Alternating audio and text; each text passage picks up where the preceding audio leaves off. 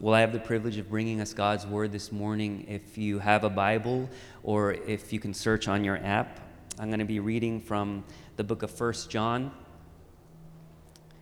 We're looking at 1 John chapter 4, verses 7 to 12. And if you can choose your translation, I'm going to be reading from the NIV, the New International Version. 1 John chapter 4, verses 7 to 12. This is the reading of God's Word. Dear friends, let us love one another, for love comes from God. Everyone who loves has been born of God and knows God. Whoever does not love does not know God, because God is love. This is how God showed his love among us. He sent his one and only Son into the world that we might live through him. This is love, not that we loved God, but that he loved us and sent his Son as an atoning sacrifice for our sins. Dear friends, since God so loved us, we also ought to love one another. No one has ever seen God, but if we love one another, God lives in us, and his love is made complete in us. Amen. Amen.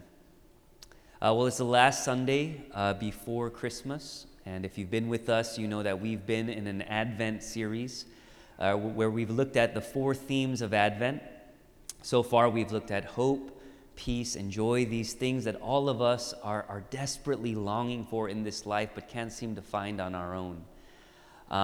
And Christmas is the story of heaven breaking into earth. It's God taking on flesh to bring us the hope, peace, and joy all of us so desperately long for. And I think it's very fitting that we're concluding our series today with the topic of love. Because love is different from hope, peace, and joy. Hope, peace, and joy are gifts that God brings to us. But the Bible tells us that love is who God is. We just read it in 1 John 4:8. God is love. It's his identity. It's the truest part about him. It's who he is. It's who he has always been. When a person says he or she is a doctor, a person is not born a doctor. Right? That is not who they are. That is what they do. To be a doctor is a title that was bestowed on that person as a result of their education, their training, or their expertise. So they became a doctor, and one day they will retire from being a doctor. But when we say that God is love, what we're saying is that this is who God is. This is who God has always been. It is who he has been forever. Before the world was created, there was love, because there was God. Before time and space were created, there was love, because there was God. Well, who was God loving when there was no one to love? Well, he was loving himself. And that sounds like a little narcissistic, but we believe that God exists in 3 distinct persons: Father, Son, and Holy Spirit. And so though God always loved himself, he was never by himself.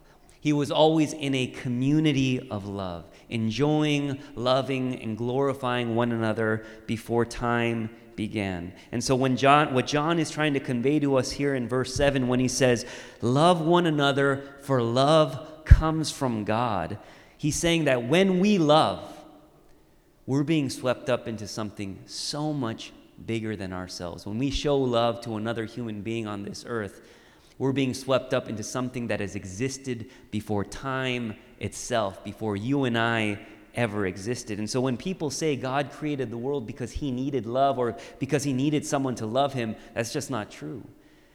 Because God was love in and of himself. God had all the love he needed in his being. And so when he created the world, he created it not because he lacked anything, not because he needed love. He created the world out of an abundance of the love that he had. He couldn't help himself but to express that love through creation. And so all this to say, any conversation around love has to begin with God, because it's who he is. How can you have a conversation about something without talking about the thing defined by that thing?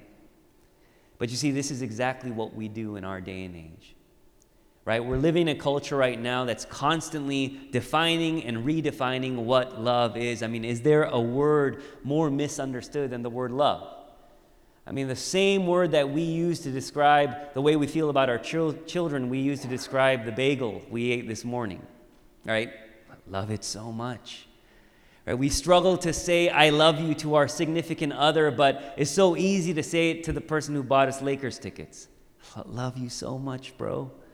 Right? What is this thing, love? What is this elusive thing that we use every day, but we have no idea what it really means, and where is God in all of it? Because if God is love, then we can't know love unless we know God. Okay, and in our text today, the Apostle John is showing us what the love of God looks like. And he's saying, you need to know what real love looks like so then you can go out and share that love with others. Because if you don't know what real love looks like, then you will love people the way you want to love them, not the way God loves them. Right? And he spells it out for us in verses 9 and 10. He says this is how God showed his love among us. He sent his one and only Son into the world that we might live through him.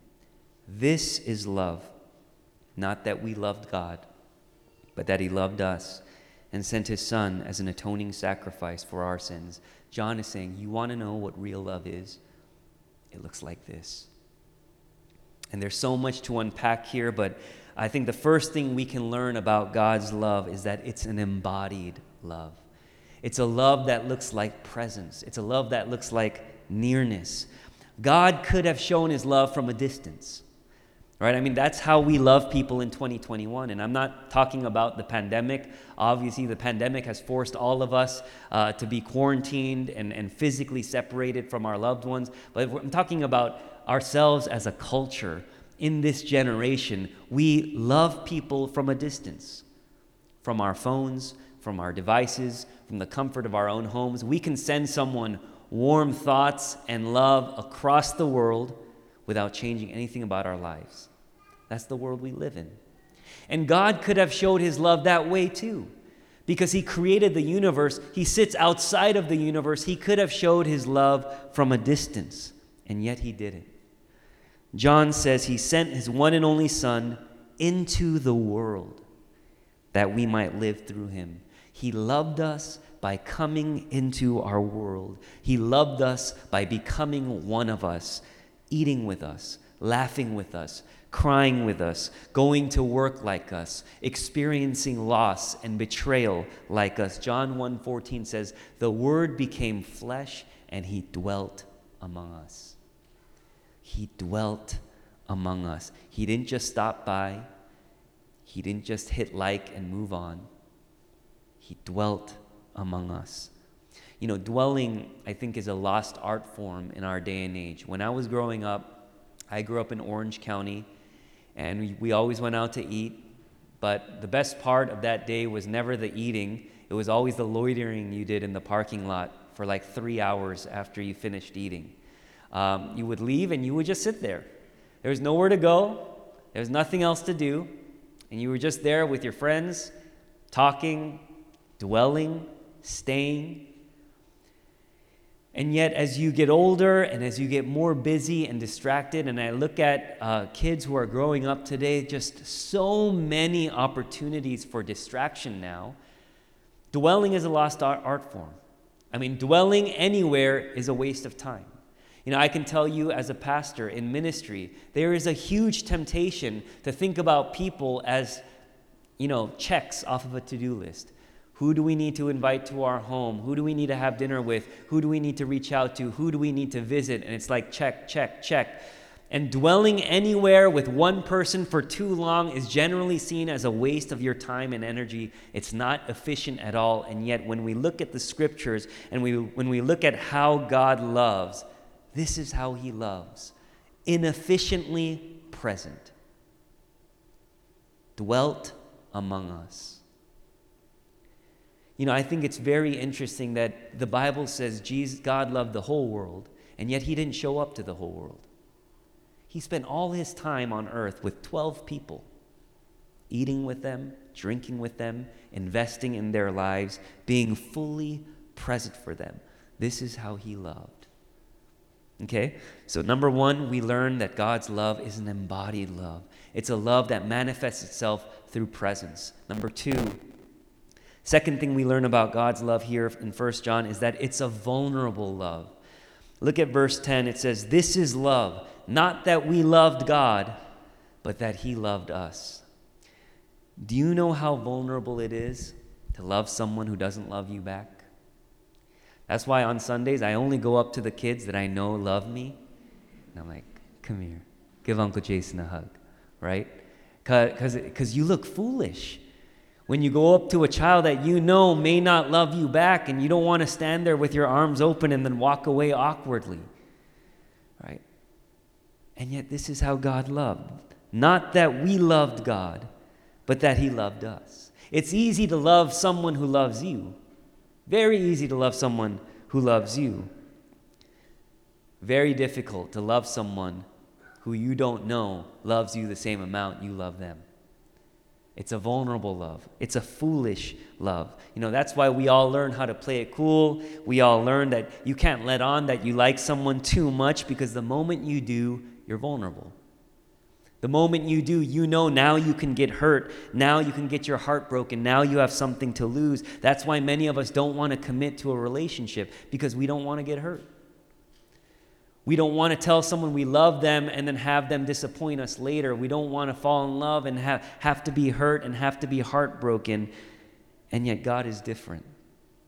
God puts his entire heart on his sleeve. He's so in love with his people that even when they want nothing to do with them, he can't stop pursuing them. He's the shepherd who leads the 99 in the open country to go after the one.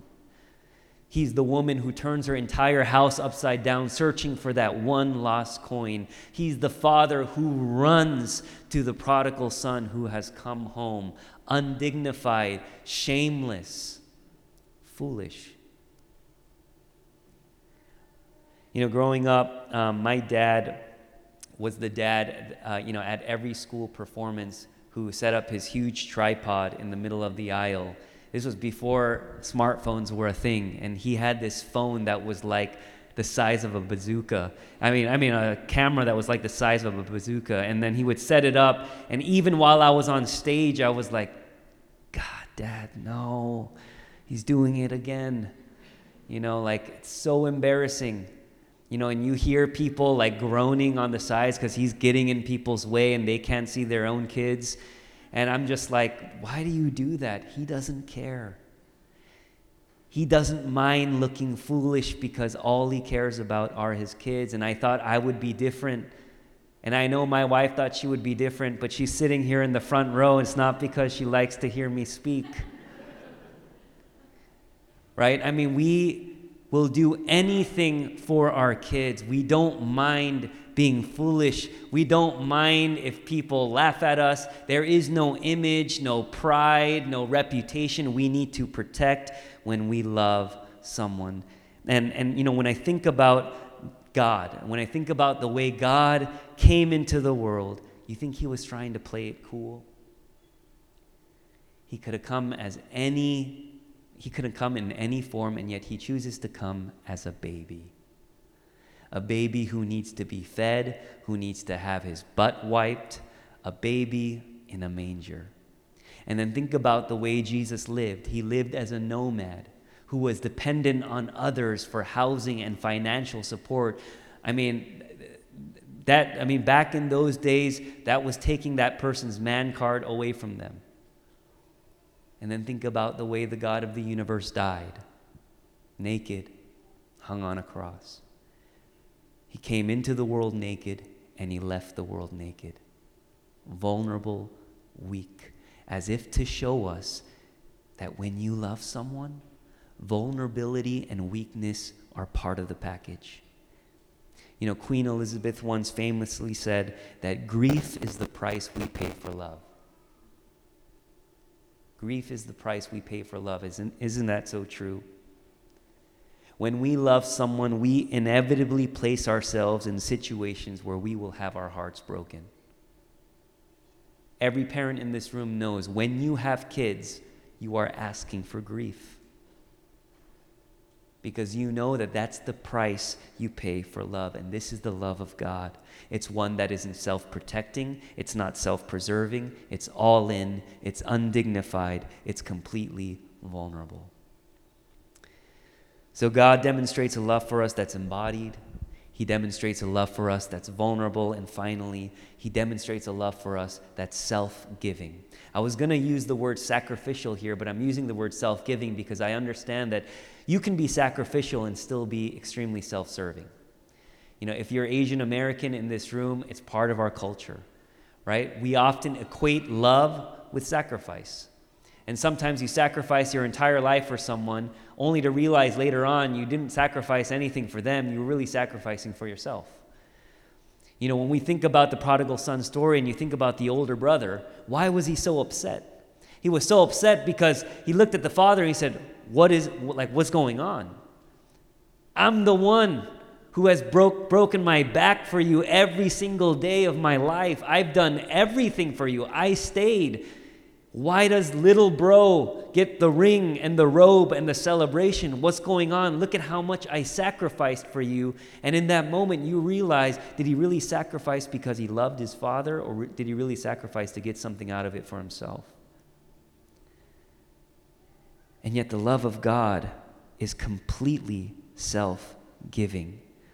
Here in 1 John 4, we see a love that is different from the world's love, that is different from a love that gives with strings attached. Listen to what it says. It says, John says, God sent his one and only Son into the world. His one and only. The Son that was with him from the very beginning, the Son with whom he shared unbroken fellowship, the Son whom he loved with all the love in his being. He sent that Son into the world as an atoning sacrifice for our sins. You ever receive a gift that you knew you could never repay because of how precious it was to the giver? This is that gift. You know, this week I read the story of Brooke Eaton, and she lost her 2-year-old son in a tragic drowning accident, and it was just a horrible tragedy. And in the 11th hour, you know, just before it was too late, this brave mother made a difficult choice to donate her son's organs in hopes that it might save another child in need. And it did. What she didn't realize is that her son's heart would end up saving a 5-month-old little girl named Lola Bond, who was born with a rare heart condition. And in 2019, Brooke met this little girl for the first time and got to hear her son's heart beating inside of her. And it was just an emotional moment, and everyone in the room was crying. And I'm watching this video and I'm thinking, what is it like to be Lola's parents right now? What can you say or do in that moment to repay this woman and her son for the gift that they've given them? There's nothing. There's nothing that could come close. And God sending his one and only Son into the world is that gift. Romans 11 says, who has ever given to God that God should repay him? There was nothing in it for God, because there is nothing that could possibly come close to being worth his only begotten Son. So why then did God do it? If he didn't need to do it, if he didn't lack anything, why did he do it? Because God couldn't help himself. Because if God is love, then he can only do that which is loving, even if that means giving every ounce of his being for the ones that he loves, even at great cost to himself. You see, what you had before the beginning of time was this triune community of love, Father, Son, and Holy Spirit, loving, enjoying, glorifying each other. And out of an abundance of that love, God created all things, and he created humanity, and he said, join us in this love fest that we're having. Join us. I want you to experience this love.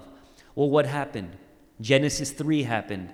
The serpent entered the picture and interfered with that loving community and began to pull humanity away from the source of their love. And so humans, not knowing what to do, began to search for love in all the wrong places. Because once they were separated from the source of their love, they started looking for the love that they so desperately needed. And so all they could find was a counterfeit love. A love that was distant, not present. A love that loved through power and domination, not a love that embraced weakness and vulnerability. A love that gave with strings attached, not a love that was completely selfless and self-serving.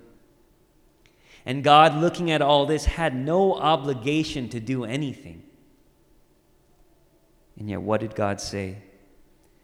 He said, I won't let my children, whom I love so much, live in this world without knowing what real love is. And so if that means I have to leave my heavenly throne and become one of them to bring them back to myself, that's what I'll do. This, my friends, is the love of God. It's an embodied love. It's a vulnerable love. It's a self-giving love. But then John doesn't stop there. He goes on to say in verses 11 and 12, he says, Dear friends, since God so loved us, we also ought to love one another. No one has ever seen God, but if we love one another, God lives in us, and his love is made complete in us. That phrase, made complete, can also be translated made perfect or brought to its fullest expression. What John is saying is that you and I can only experience the full magnitude of God's love for us when we start to love others. You can't separate the two. You can't say that you love God and then turn around and hate your brother or sister. Because if you do, you will only understand God's love on an intellectual level. It's only when we begin to love one another that God lives in us and his love is made complete in us. Throughout the Bible, you will be hard-pressed to find many verses where the love of God is not accompanied by a command to love one another. John 13:35, as I have loved you, so you must love one another. John 15:12, love each other as I have loved you. And then here in 1 John 4:11, since God so loved us, we also ought to love one another. And I didn't even read verses 19 to 21 in the same section that says, we love because he first loved us. Whoever claims to love God yet hates a brother or sister is a liar.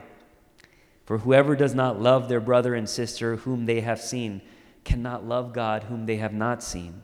And he has given us this command: anyone who loves God must also love their brother and sister. There's no way around this. If the truest thing about God is his love, and we are created in his image, then we are our truest selves only when we love. And John would go as far as to say that if we are not loving others, we probably do not know God. We probably don't know him. Put another way, no matter how much you say you know about God, if your life doesn't look or feel like love, you probably don't know him. Let me tell you this, we have a lot of theologically astute people in our congregation. A lot of people who've grown up in the church who know a lot about God, but let me just say this. If your theology does not make you a more loving person, you should probably re-examine your theology. Because what is theology? It's the way we think and talk about God. So how can we possibly think and talk about God in a way that's not loving when God, in his very essence, is love? I find it often sad that sometimes the people who seem to know the most about God seem to lack the most compassion and grace when they talk to other people. You see it all over Twitter. You see it all over social media. Let me tell you something. The demons, they knew a lot about God. They probably knew more about God than every person in this room. They knew their theology. They knew more about God than you would know if you went to seminary. But even though they knew about God, we know that they didn't really know him because they didn't know love. And God is love. I was a history major in college, so I used to love reading biographies. And some biographies are amazing because you get to learn a lot about a person. Some biographies, you actually get to learn a lot about a person's childhood, about their life. But everyone here knows That no matter how detailed a person's biography is, you can only learn so much about that person. You can't really know a person unless you live with that person, unless you're in a relationship with that person, unless you live and breathe and eat with that person. You can't really know a person unless you're with them. When people ask me, how do I know that I'm following Jesus? Because there are so many things that are so hard to understand about the Bible in 2021. There are so many social issues and political issues I'm concerned about. There are so many things even Christians, it seems like, are disagreeing on. Like, how do I know I'm doing this right? I'm so anxious. I keep feeling like I'm following Jesus in the wrong way. I tell them the same answer every time. Does your life look and smell like love? Does it look and smell like love? And I'm not talking about warm, fuzzy feelings. When other people look at your life, when other people look at the way you move through the world, when other people look at the way you treat others who offer no benefit to you, when others look at the way you make decisions and how you spend your time and money, will they say, that life looks and smells like love? If it does, it probably means you're doing it right. If it doesn't, you probably have to re-examine some things. Because if you spend enough time around someone, that person will undoubtedly begin to rub off on you. You will begin to talk like them. You will begin to act like them. You may even begin to look like them. Right? A lot of married couples in here look like each other. Okay? Kind of weird sometimes. Okay? There was an article in Medium published in 2018 that was titled, "You Are the Average of the 5 People You Spend the Most Time With." And the premise of the article is that the 5 people you spend the most time with are the biggest influences on our behavior, attitude, and results, that who we are in relationship with ultimately sets the trajectory of our lives. And I think we would all agree with that.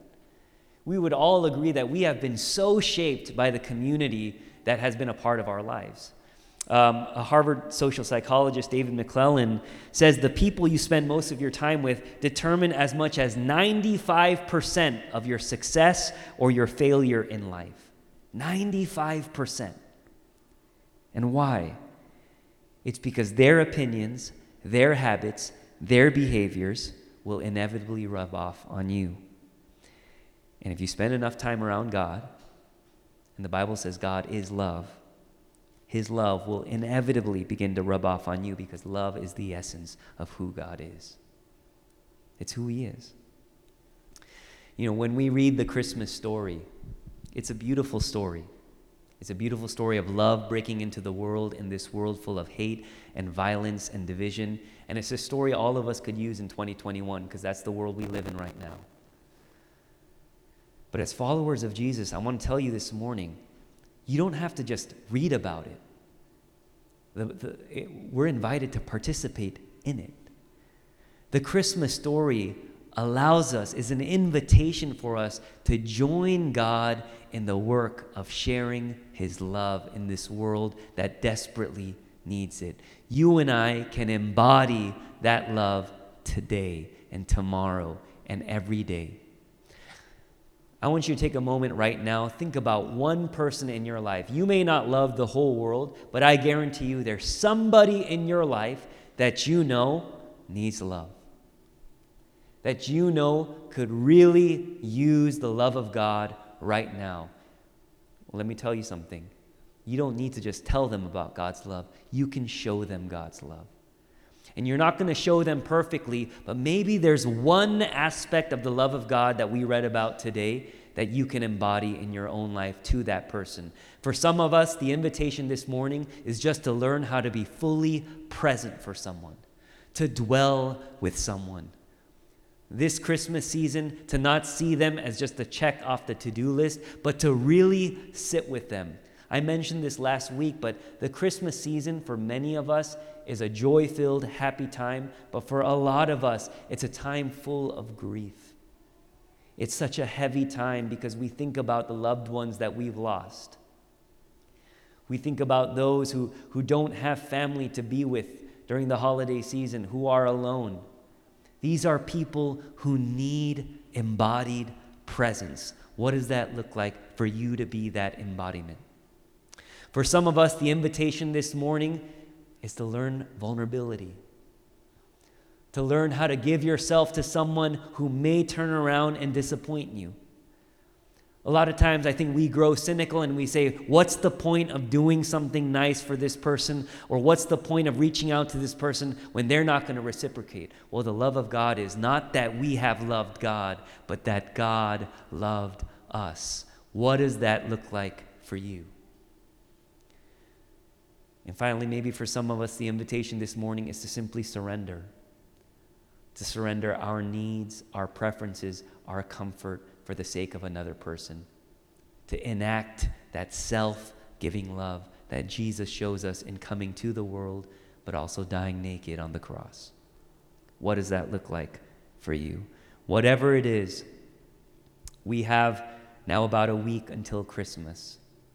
May this sermon, may this service, may this word be an invitation for all of us to not just receive love on Christmas this year, but to give it and to allow the love of God to be completed in all of us.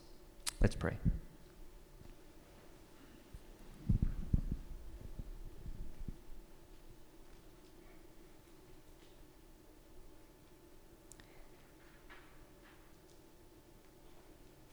Gracious God, we thank you for coming into this world. We thank you for leaving your heavenly throne for sinners who were running from you, and yet you pursued us. We thank you for showing us a love that we can't find in this world, a love that is so transcendent, that is holy, that is different. And we rest in that love this morning. God, we know that so many of us sitting in this room, so many in our communities, so many in our families, our friends, are desperately searching for love. They are either feeling hurt because of love that has been lost. Perhaps they've been told by authority figures or family members growing up that they're unworthy of love unless they produce something or perform in a certain way. And we're just living in a time when people feel like they can't be themselves to be loved. And I pray that we would allow this morning for the Christmas story to resonate deep within our hearts, because it's a story of God coming to us as we are and reminding us that we are loved simply because we're His.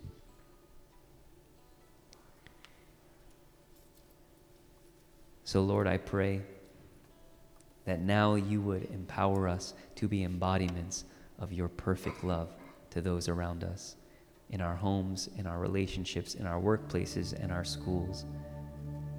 That we would embody presence, that we would embody vulnerability, that we would embody surrender in the way we give ourselves for the sake of others. We thank you for this message. We thank you for this season. We love you and we praise you. In Jesus' name we pray. Amen.